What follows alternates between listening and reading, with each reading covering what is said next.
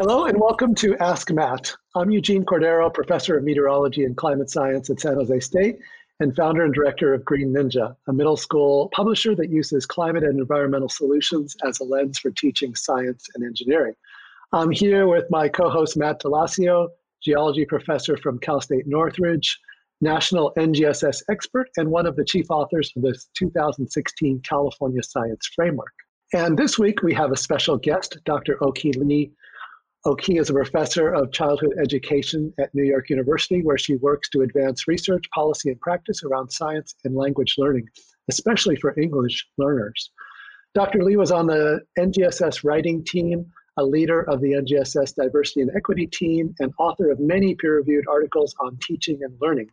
You can follow Dr. Lee's work at NYU's SAIL website or on Twitter at Oki Lee. We'll leave links to those in our notes for you so you can keep track of her work. In today's episode, we'll talk with Oki about NGSS and get her unique perspectives and advice surrounding teaching and learning. In a later episode, we'll invite Dr. Lee back to our show so we can focus on another area of her expertise and interest, science and language. As usual, if you have any of your own questions, just send them to info@greenninja.org, and we'll include those questions in a future episode. So let's get started. Thank you for joining us today, Dr. Lee. We are both really excited to speak with you. It's my honor to be here, and I go by my first name, Oki, like Madonna, Rihanna, Shakira. So I go Oki, not Lee or Dr. Lee. Okay, we will do that. And I thank you for the references to Madonna. That is wonderful. So can you start us off by telling us about the original drafting of NGSS? What were the main goals that you and the other writers had? So the main goal of the science standards based on the framework is and was that students are doing science and engineering as scientists and engineers do, in one sentence. Students are doing the junior versions of science and engineering, and this is a complete flip from the traditional approach where students were receiving the information, the canonical science knowledge, because scientists and science educators say so. That is very authentic. As a scientist, both Matt and all of us here, I really appreciate that students are doing that. One of the mantras in NGSS that we hear is all standards, all students. What does that mean? The framework in the NGSS put equity at the center. When the framework in the NGSS came out in 2012 and 2013 respectively, that was the time when the traditional racial and ethnic minorities flipped from the less than 50 to more than 50. So it was very coincidental that the standards came out at the moment when the student population flipped. So we are going to say a lot about the flipping today, right?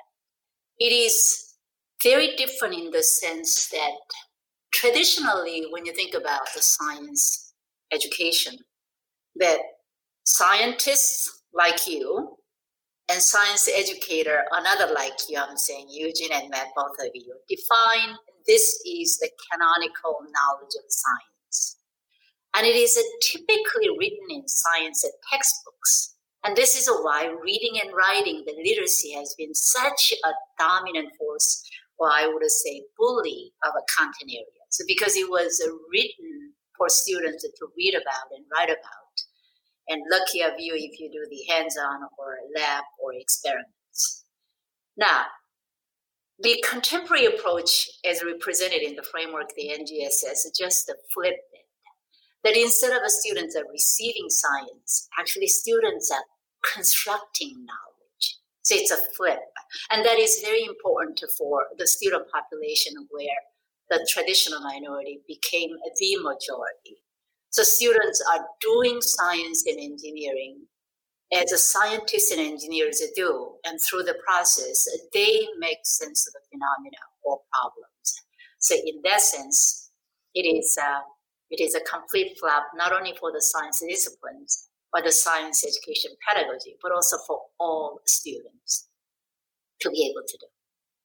Yeah, and in California, when we were writing, we really appreciated that mantra and used that in our California framework and tried to carry on that and make sure that we were very mindful. And then as we've been rolling out here in California, we've been really trying to see how that takes shape and make sure that it takes shape and doesn't get lost in all of the other shifts that happen within the NGSS.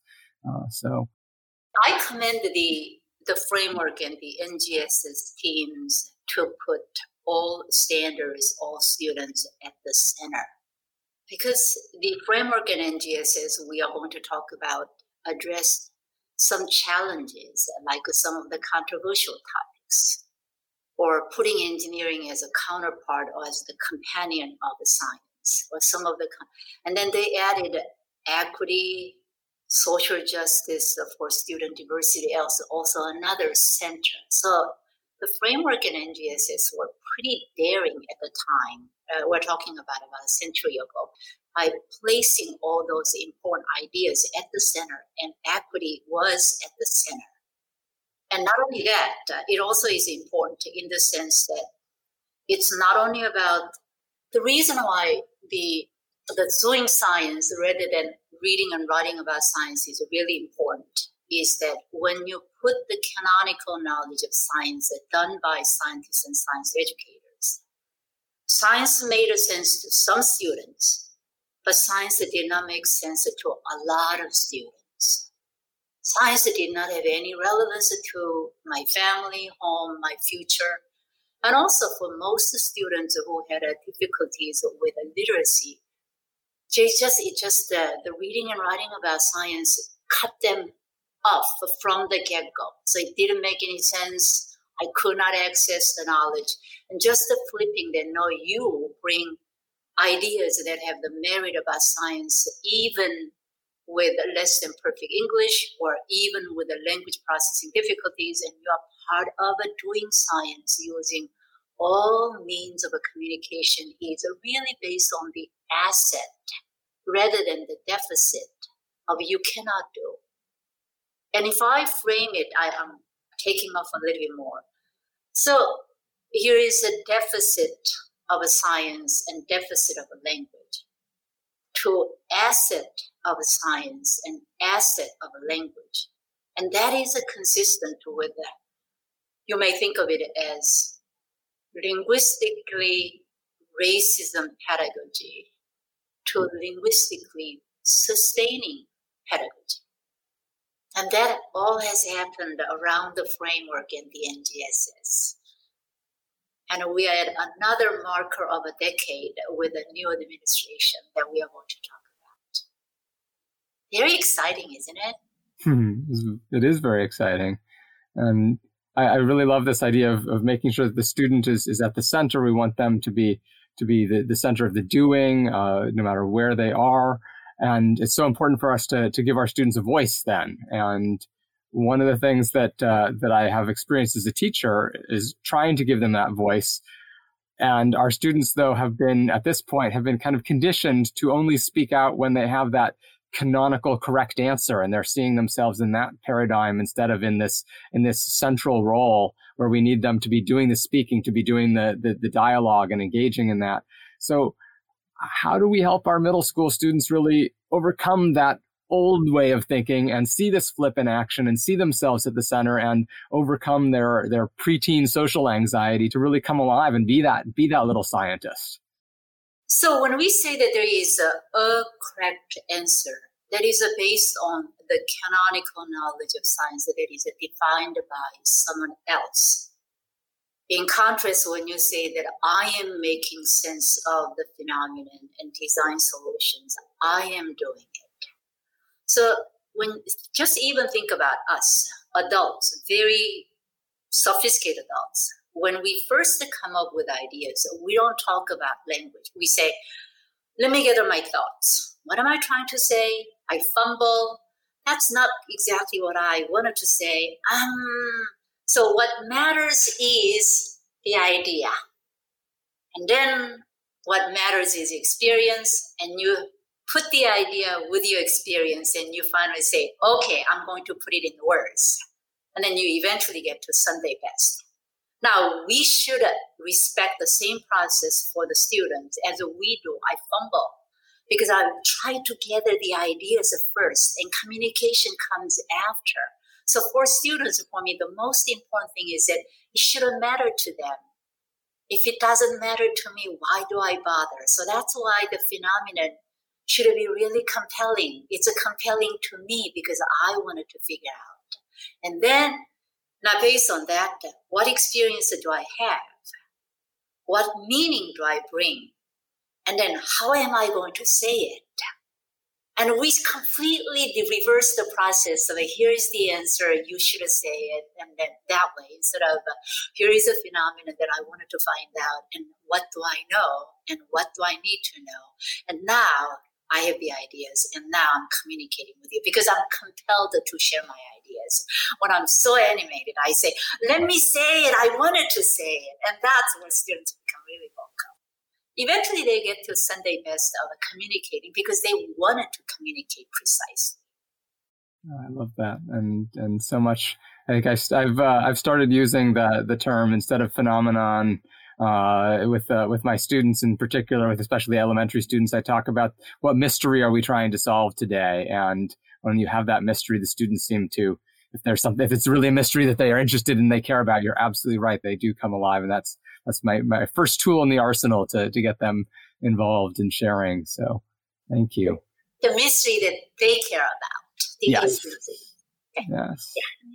And so trying to find those things that really matter. And one of the ways that we are trying to do that here in California in particular is really trying to make sure that we are finding phenomena or mysteries that have enough cross-curricular connections to things that they're seeing in other aspects of their education and other aspects of their lives. And I know that you've talked a lot about bringing subjects together, and I think you've said that that when you do that, you start to expose both convergences and divergences between these different curricular subjects. So can you give us a practical example of convergences and divergences? So one main advancement of new content standards across ELA, math, science, and social studies is this focus on disciplinary practices. The students are doing science, the students are doing math, the students are doing social studies, different practices. And that is a real advancement over the content to learn in social studies, content to learn. When the disciplinary practices from different content areas came out, then there was an excitement of, wow, there is the Venn diagram of these different practices overlap, like explain or argue, modeling, like that. And then once people unpack those different practices, and then we realize, whoops, the content area educators and disciplinary, they haven't spoken to one another. I'm going to interrupt for a moment and tell. We'll put a link to that classic Venn diagram that many people have seen, but maybe some of our listeners haven't seen this classic Venn diagram of different practices within the disciplines that distributed so widely. So I was one of the advocates of that Venn diagram as a part of the Understanding Language Initiative at Stanford University, where it's a collaboration of English language learner educators and the content area educators together. And then the more that people realize the overlap, that we come to the realization of, whoops, the word does not mean the same thing across the content areas. And argumentation is a great example. My realization of argument as, whoops, we have discrepancies. Houston, we have a problem here. Is when I heard about the opinion in ELA. Mm-hmm. In Common Core ELA, it is students are doing opinion from K through 5. Did you know that? I've seen this. You can do the find and search. All right. When someone said that, I thought, did I hear that right? How could that be? and I spoke with some prominent scientists and science educators. Do you know anything about opinion? Until I sat down and I did a find and search of the Common Core standards.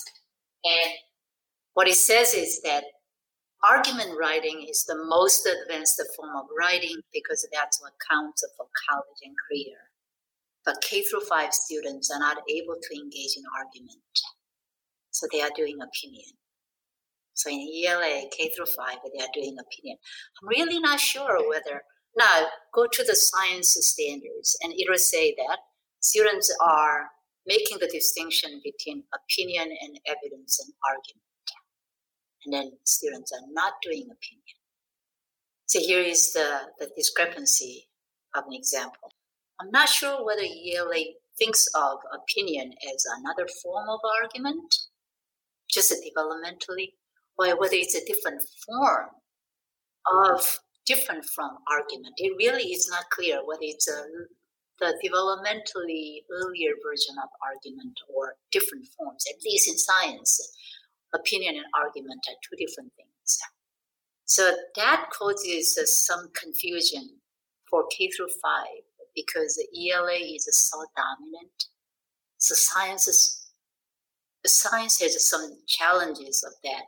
The same thing in social studies. Social studies standards also have that ELA Common Core uses argument for K-5, but in social studies we are going to use argument. So it's that. Another example is modeling. Now, modeling is so important, right? I would like to mention that even in science education, traditionally when we thought of modeling, we thought of modeling as a airplane model of a large airplane. The volcano eruption, the most common science experiment. Tornado experiment. Can you explain? No.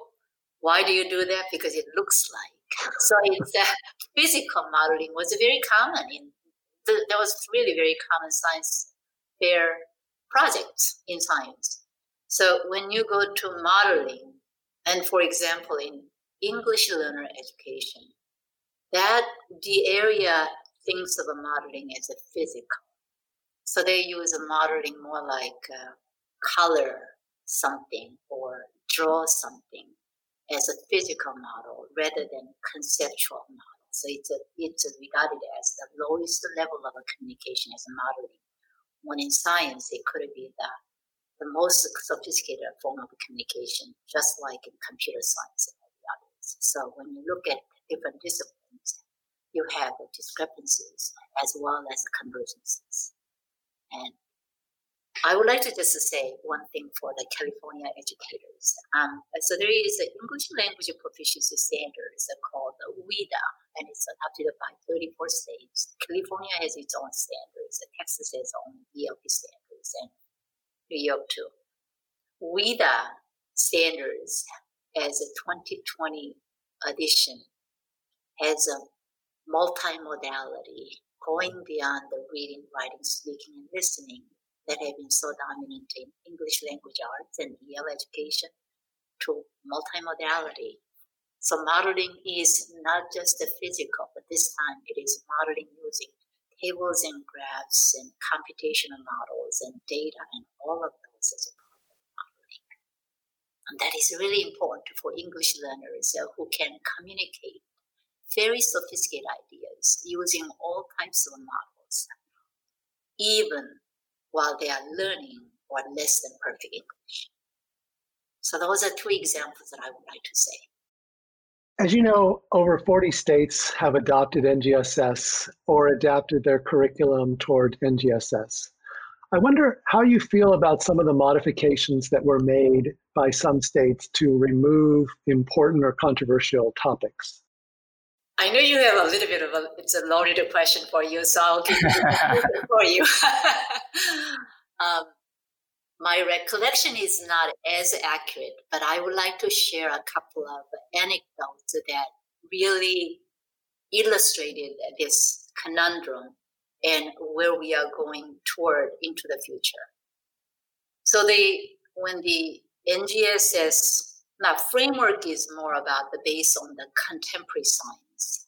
And then when the framework was translated into the NGS as a foundation, the basis for school curriculum, then it had all the political considerations. On one hand, that I'm saying we, as a part of the NGSS writing team, wanted to make sure that the new standards are adopted as widely as possible. At the same time, there was this political pushback against some ideas.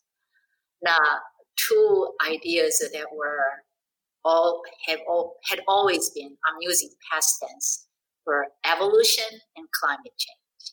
Now, the evolution, when Kansas was the second state that adopted the NGSS, it just kept everything quiet. And then the climate change became the new evolution.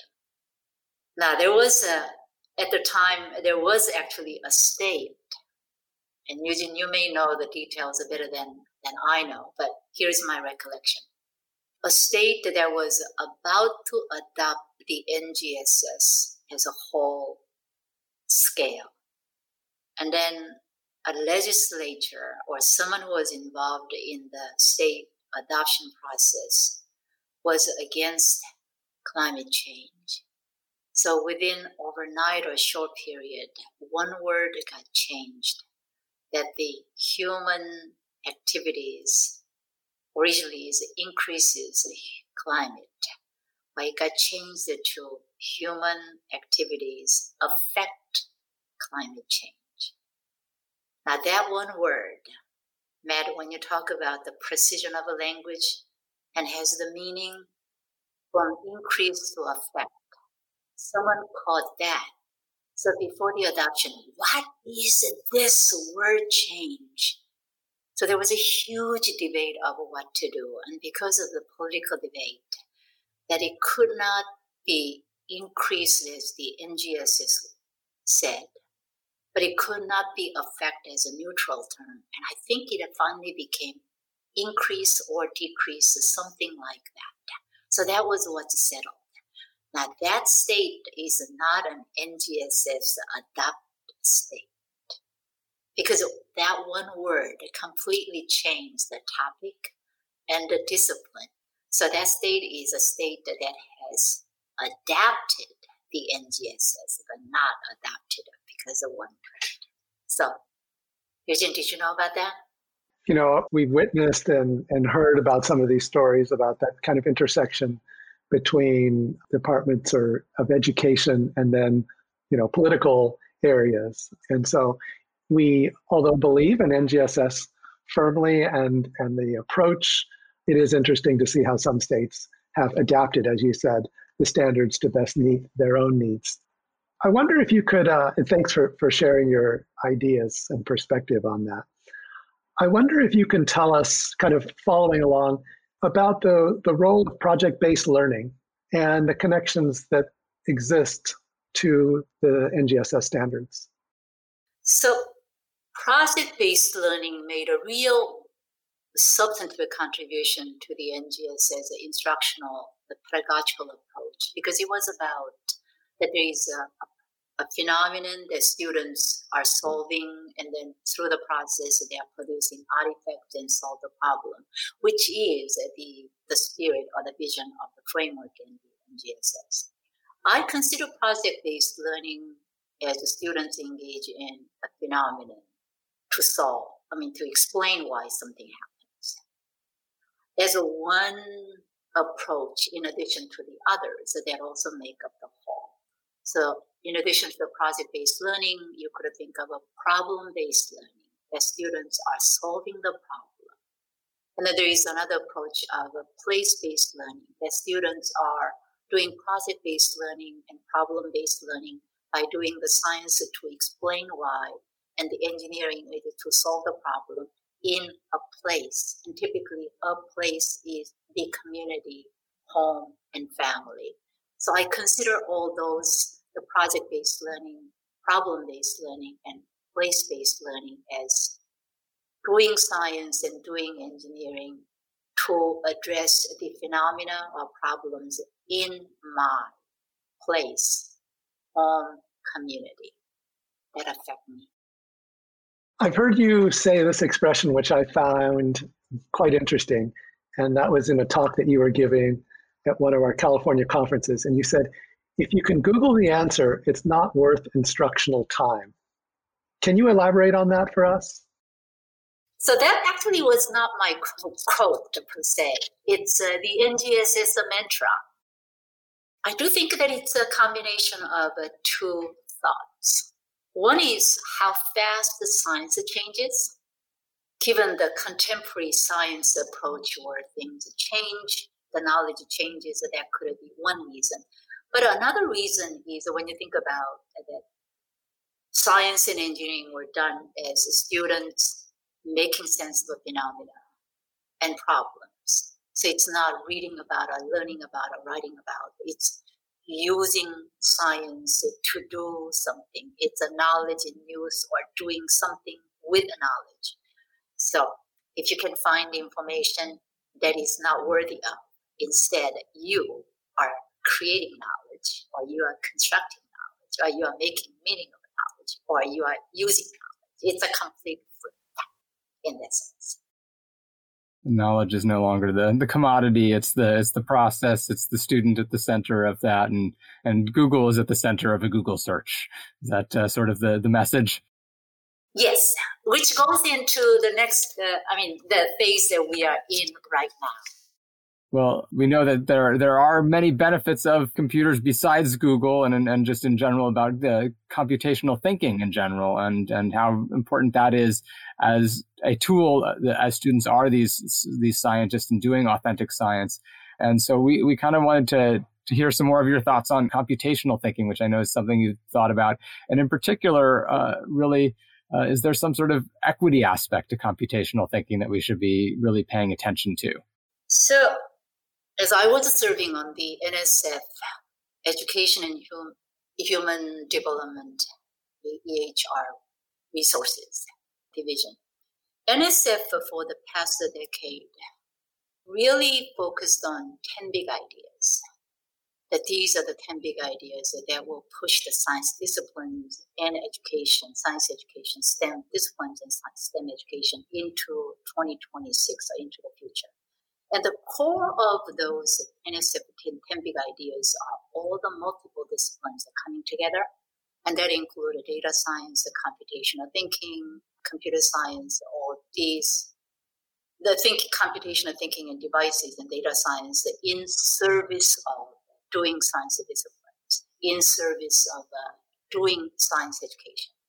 So computational thinking, you can think of it as that includes data science, computational devices, and it goes into artificial intelligence, machine learning. That's a huge domain. Now, I thought that multiple STEM disciplines are converging as, okay, maybe 5 years later, a decade later in science education. And guess what happened? The COVID-19 pandemic just put it in front of us right now. So it has been about a year ago.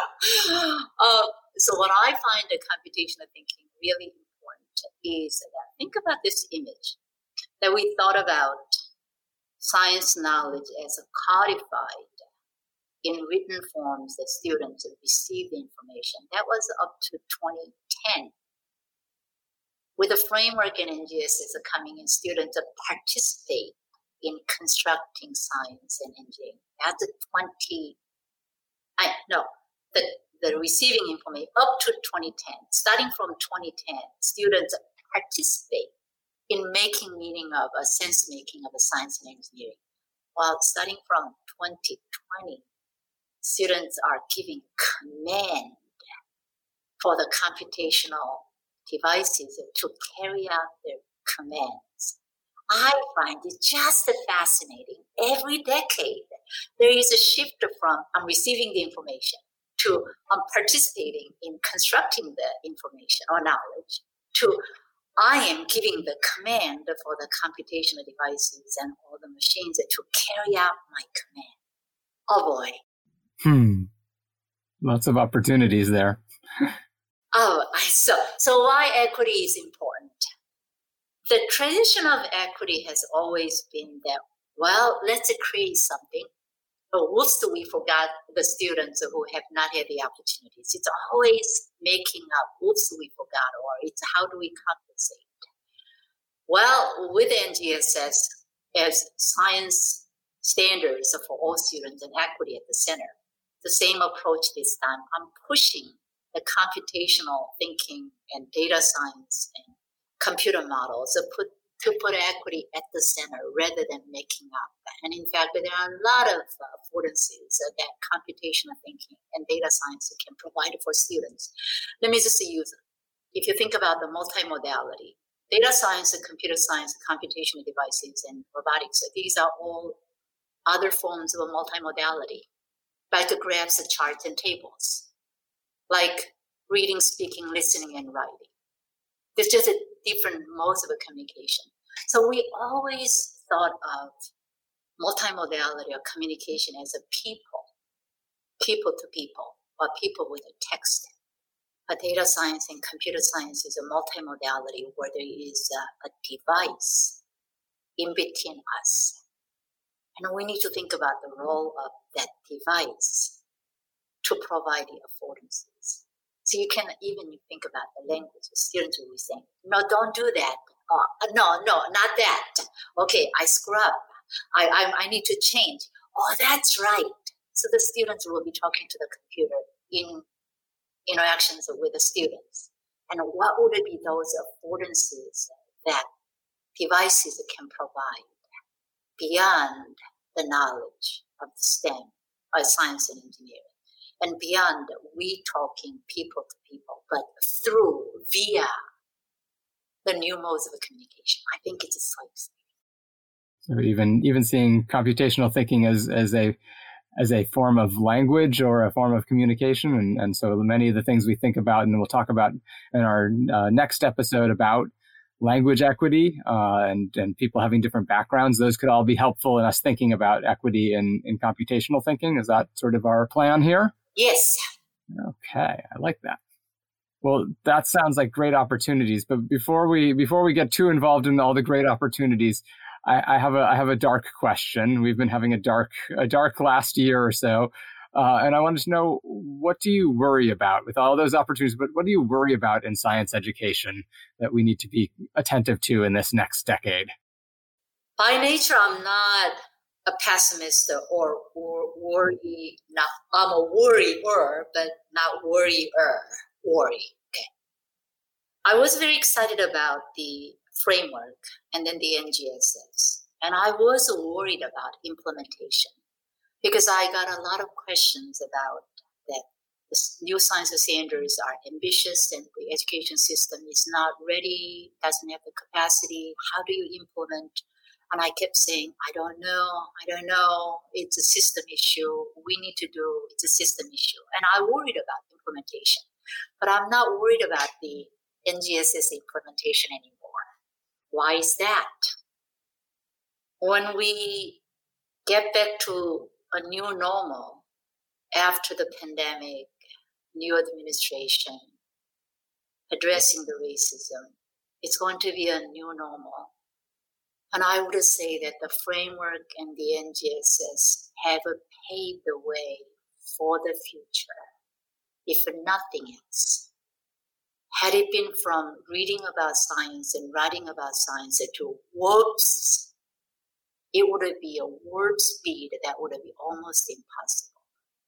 The framework and NGSS provide a foundation to be ready to take off. So I'm much more optimistic of opportunities than worrying about the implementation due to the limited education system capacity. That's fantastic. You are definitely not a pessimist. You turn my dark, pessimistic question into one that's actually really inspiring. So thank you. That means that we all need to learn together. We spoke briefly about the disciplinary practices, being discrepant, even though we try to capitalize on the convergences. We should do the same thing with the different disciplines right now. It's not that we simply teach science anymore. we use data science to make sense of the data. I think data science and computer devices are going to be at the center. May I say one thing in that sense? All right. Matt and Eugene, you might have seen the computer simulation models of how the virus spreads and how to flatten the curve in the Washington Post. Mm-hmm. It was in March. Yes. I thought it was so clever. I mean, so clever.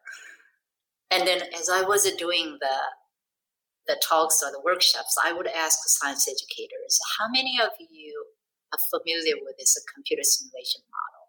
And most of them will say, yep, we played it. It was popular and we know. So that was great. And I felt very comfortable of the science educators saying, yes, we know that simulation model and we played it. Well, at the end of the year, the Washington Post did a tallies of the most popular articles of the year. Do you know the one that got the highest, most frequently read of last year? That article. Not only that, that article was the most read article in the history of the Washington Post. Wow. That's incredible. It blew my mind. Well, and it leads in really interestingly, I think, to, science and it could be data science as applied to something that's super meaningful. Like what could not be more meaningful than us understanding how this virus spreads or what's in store for us in the coming weeks and days and weeks and months. And Eugene, I'll tell people that, so we, of course, we'll place a link to that. And also I created an elementary lesson that basically has students coding up the equivalent of that Washington Post thing using one of the block coding languages so that they can really do that. And I have a YouTube video that people can watch to see that and really understand why are we staying home? That was something I did in the fall or in the spring last year. Trying to make it make it relevant. Here we are, we're stuck at home. Why are we doing this? And what are we supposed to accomplish? And they can code that up themselves. Well, that's a good transition to our next segment where we talk about climate and the environment, another topic that we think about in terms of our next days, weeks, and years.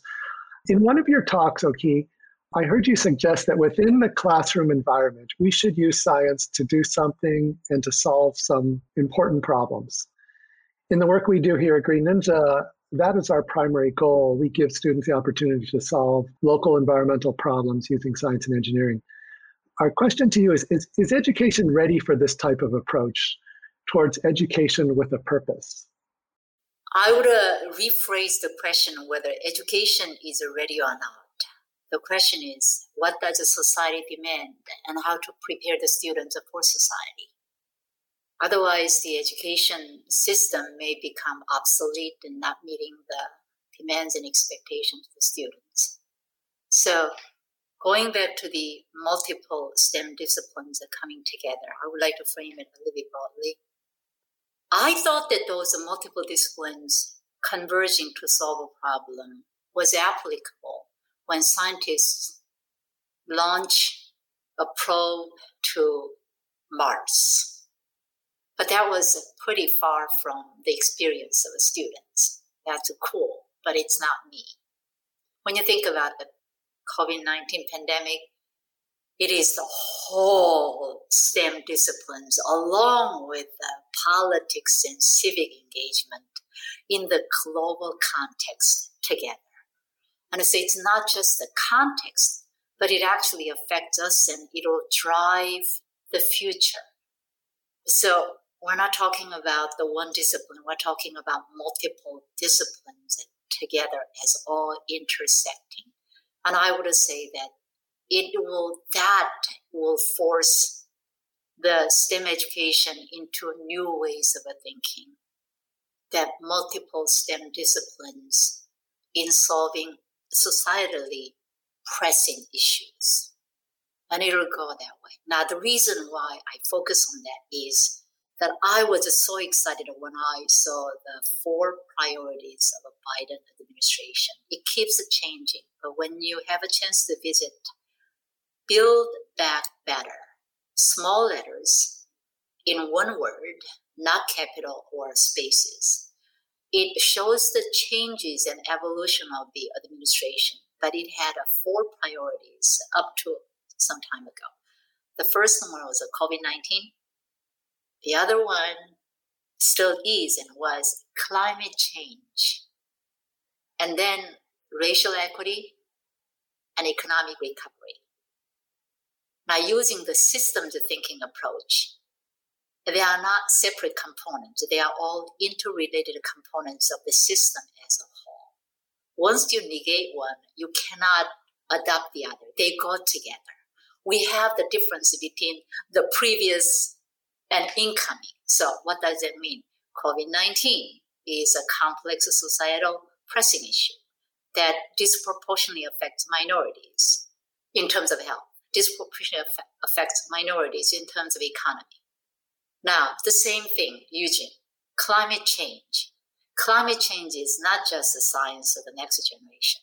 It is using environmental justice because it is affecting certain minority groups disproportionately than more. So it is environmental justice of rural, urban, tribal areas. And we do have new nominee for the interior who represents our native land, the initial land, which will be about the climate change. So I hope that STEM at the center of this new administration, not as a politics, but as a policy, will play a key role. It's not, so this is what's really important, interesting. From evolution to climate change as controversial of the framework in NGSS a decade ago. Climate change is the policy within several years later. And I'm really asking the STEM education in collaboration with the STEM disciplines to be at the center to keep COVID-19 under control, and then climate change for the future, and then the racism and economy fall into place.